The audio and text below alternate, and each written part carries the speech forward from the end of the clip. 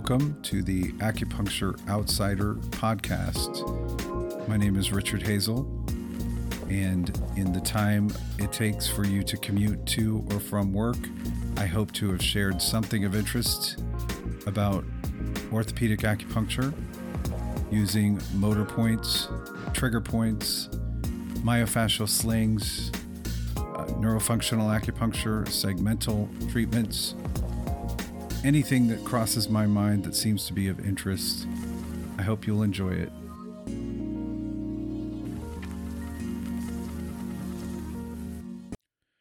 Hello and welcome to another episode of the Acupuncture Outsider. This is Richard Hazel. Today I want to talk about something that I'm calling subclinical muscle dysfunction. Subclinical being something that is not yet detected by the typical testing methodology. So it's not seen in the normal approach, but still is there at a subclinical level. You see that with things like hypothyroid. Subclinical hypothyroid is often discussed. The thyroid could be not functioning at its optimum, but still able to be stimulated enough to put out enough thyroid hormone, but it's working harder than it should have to work and eventually will start to fail. So the same thing goes with muscle inhibition or muscle tension.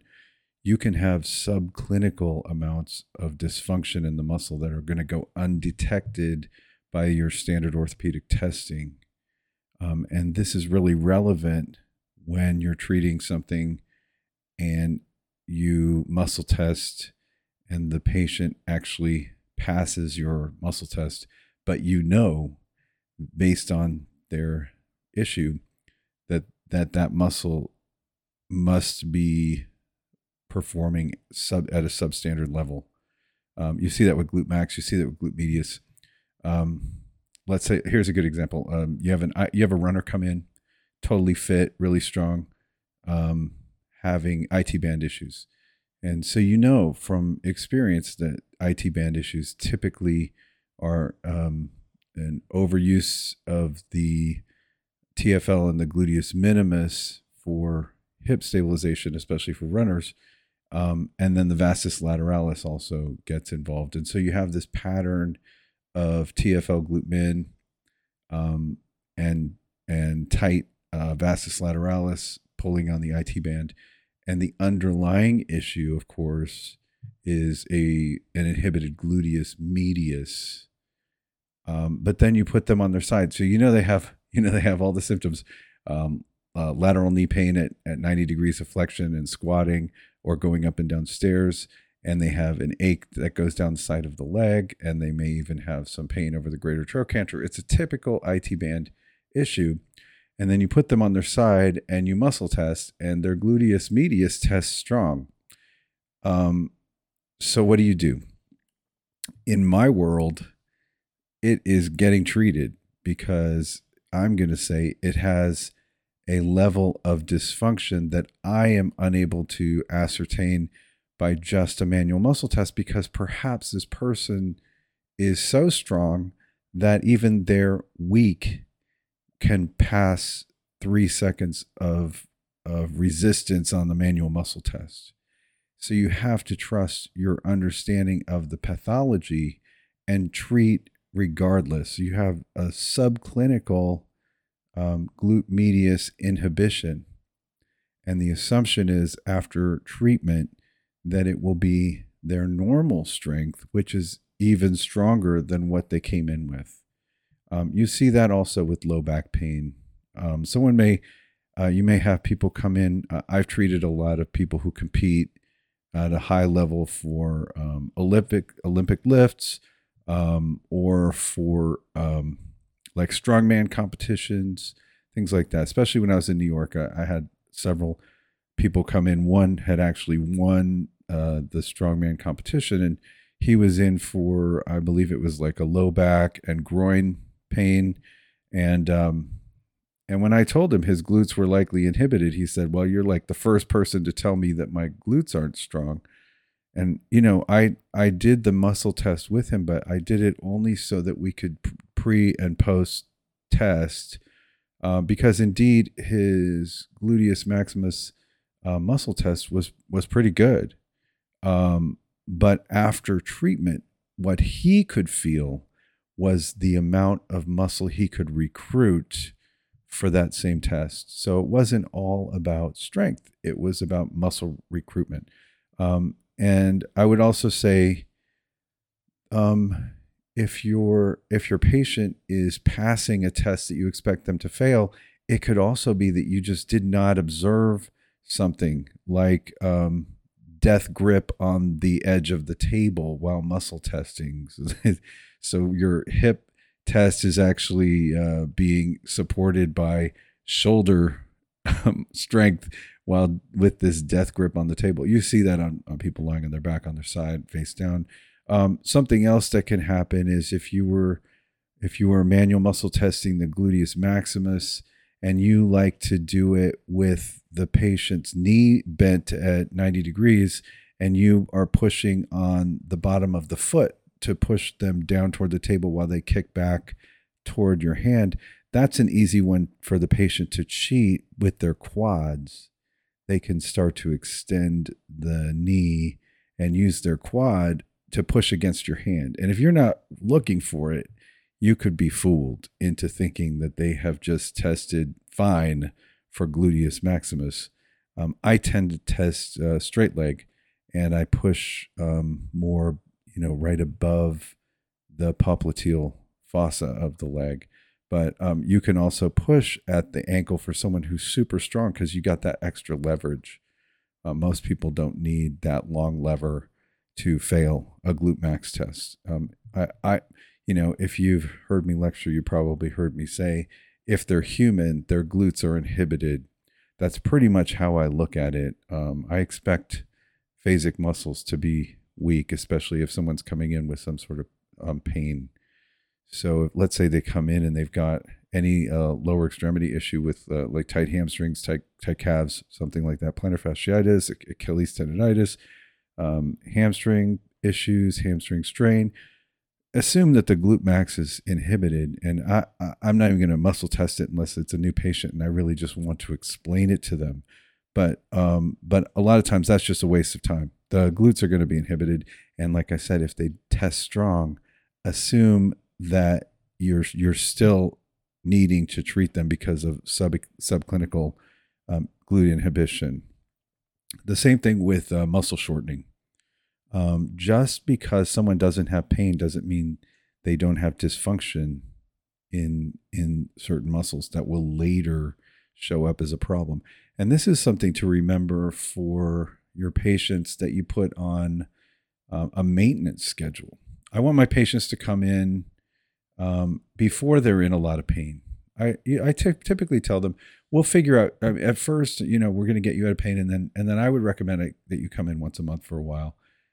If you are doing well on a once a month schedule, you're coming in and you're feeling like, why am I even here? Then let's move the window out to 6 weeks, and then maybe we'll try 2 months. Maybe you're a once every 2 months person. Maybe you're a once every 3 month person. We'll find the maintenance level. And on the other side, just on the business side, people really appreciate knowing that you're trying to help them and also not pressure them that they have to be in more than they need to be in. I think that's very important for patient rapport. And I've heard from patients the feedback that when they've been referred by somebody, they were told by their friend, and don't worry, he's not going to try to pressure you into any sales or package deals or anything like that. He's just going to talk to you about what's going on, and he'll tell you honestly if he can help you or not. And I really like hearing feedback like that because it's actually how I operate. And I've recently told people, if your neuropathy is not responding after a certain point, do not worry. I'm not going to try to pressure you to keep coming. I expect to see results. And if I'm not seeing those results, I'm going to be honest with you about, what we need to do. Um, I think people really appreciate that. They want to know that you're telling them the truth for the good and for the bad. So, um, so anyway, so what I was saying about subclinical inhibition is that when somebody's coming in for maintenance, they may be feeling pretty good, but you need to think about what is your strategy for regular maintenance for regular people. And if it was some upper body thing with maintenance, I'm very likely going to mostly work on the, let's say it was neck and shoulder. So I'm mostly going to work on like neck extensors, mid back scapular stabilizers that are prone to inhibition. And if it was some sort of shoulder issue, then I'm probably going to work on rotator cuff, possibly deltoids, depending on the person. But I try to keep it like minimal and yet completely effective. Um, if it's a low back pain patient who's coming in for maintenance, they're usually a little tight in the low back. They're not in pain yet. I'm going to work on the spinal erectors, the QL, the glute max, the glute medius, and piriformis for sure. If they're not too needle sensitive and maybe they're athletic, then I'm going to go into hamstrings as well. If they're doing something that their calves get tight, then I may do that as well, like a whole posterior chain. It depends on the person. It depends on what their day-to-day activity is. If they are, like I have a patient who's almost 70 and she has a bit of scoliosis and she just comes in once a month for a tune-up to keep her muscles loose, because this style of acupuncture has been the only source of pain relief that she's experienced in years.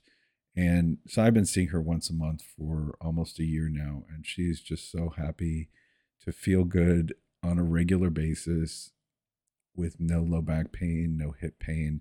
So she said, I'm happy to come in regardless. I am coming in, even if I don't need it, I'm coming in, even if I feel good. So she's in once a month. And I typically am treating her QL and her spinal erectors, which are prone to get really tight, more so on someone with scoliosis. And I treat her glutes and her piriformis, and that is all. I really try to keep it minimal. She's like close to 70, and I don't want to beat her up too much, make her too sore or whatever. She claims to be fine, and I've talked her through that. I've said, are you super sore after 10 minutes with electric stim? She's like, no, but even if I was, I don't care. I'm like going to do whatever I got to do. So this last time I treated her back, and then she was having some right shin pain from a long drive. So we worked on tib anterior extensor digitorum longus, and she walked out great. But for maintenance, I really like to think about the muscles that are most likely going to be inhibited that would lead to pain. So for me, it's always going to be glute max, glute medius, and piriformis, because piriformis is always going to take up slack for the glute max.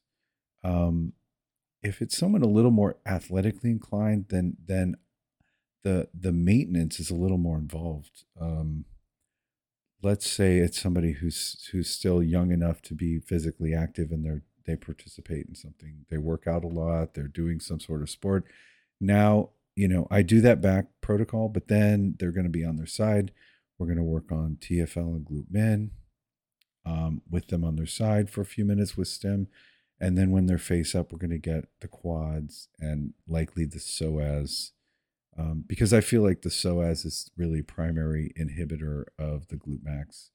And even if it's not tight yet, I'm going to say it has subclinical tension that we need to treat. Same as the glute max. It might not be weak yet, but it has subclinical weakness. And because they're a maintenance patient, and I'm working based on what I know the body does with time and use, I'm not muscle testing all that. What is the point of muscle testing? Even if it tested strong, I'm treating it because it's maintenance, and I'm considering this subclinical muscle inhibition or subclinical muscle tension. So the dysfunction is maybe not going to show up in the test, not going to keep me from treating, knowing that that muscle will eventually fail. That muscle will eventually cause dysfunction that makes you overuse one of your tonic muscles that's then going to get tight, going to cause tendon pain, tendinopathy, or joint pain, or maybe worse, like nerve entrapment or something. So for me, subclinical dysfunction is a legitimate thing that I'm constantly thinking about and treating.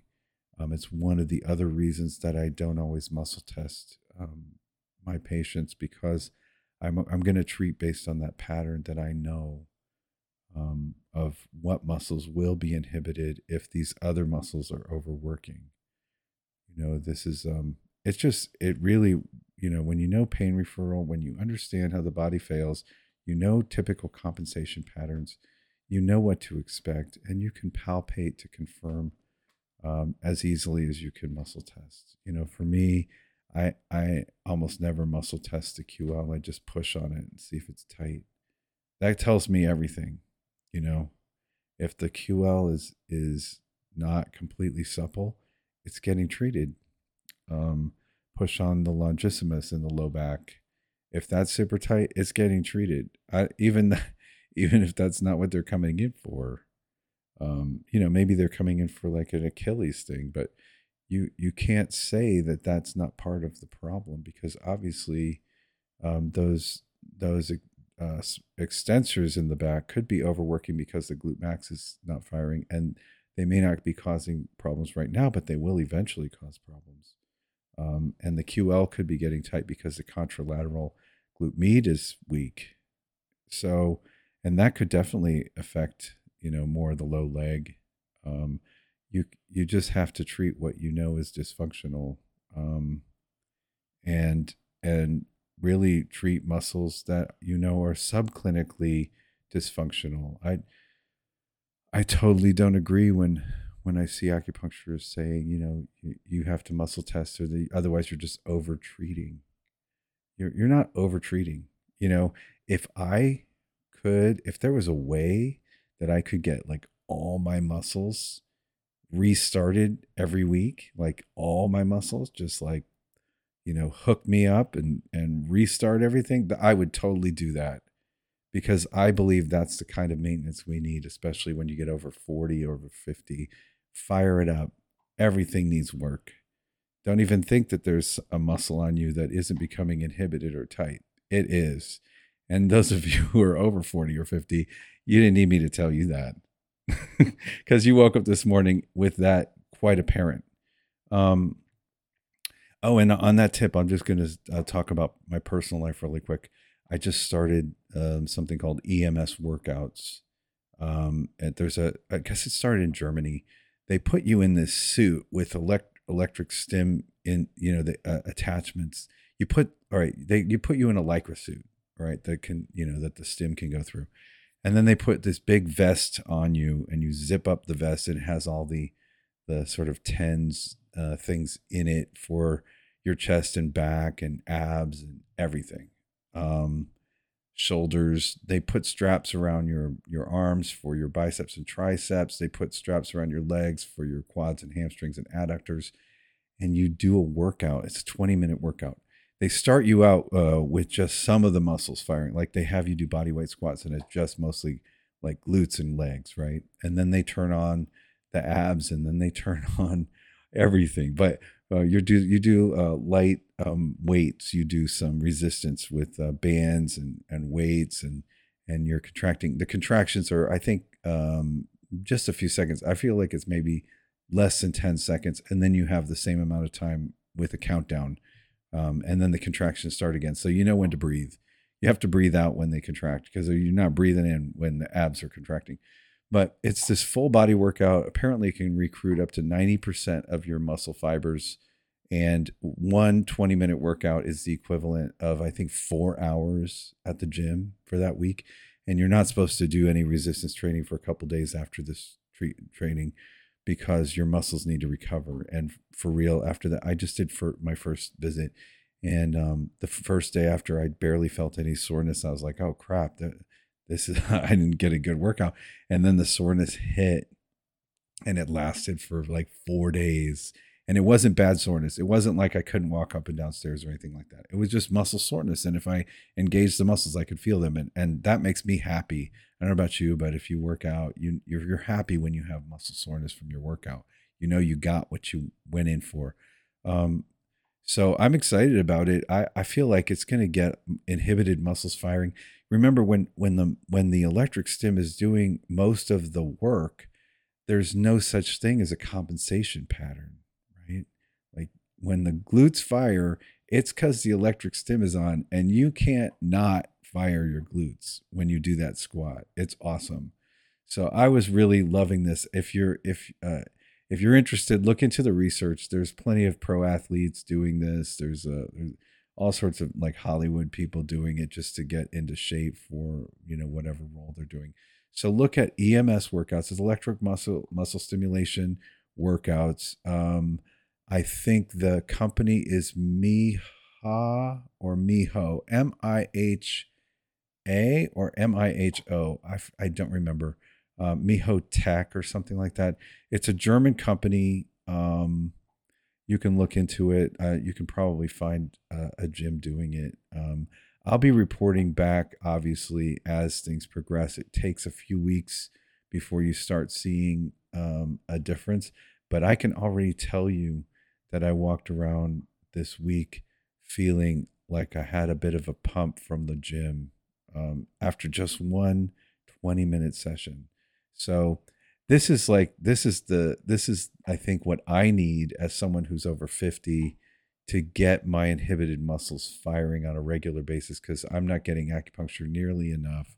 And this is like what I was saying, like fire up all my muscles, please. Just like get everything firing, because I'm to the point where I believe I have not just subclinical inhibition and tension, but like legitimately pathological muscle inhibition and tension. And I'm starting to really understand how my legs can be both inhibited and tight. Um, like the fast twitch and the slow twitch have become dysfunctional for me. So I'm excited about these workouts. I think it's really going to get me back to working out regularly and feeling good. And yeah, plenty of people who have done these workouts who had low back pain have their low back pain go away. And it makes perfect sense, doesn't it? Get your abs firing, get your glutes firing.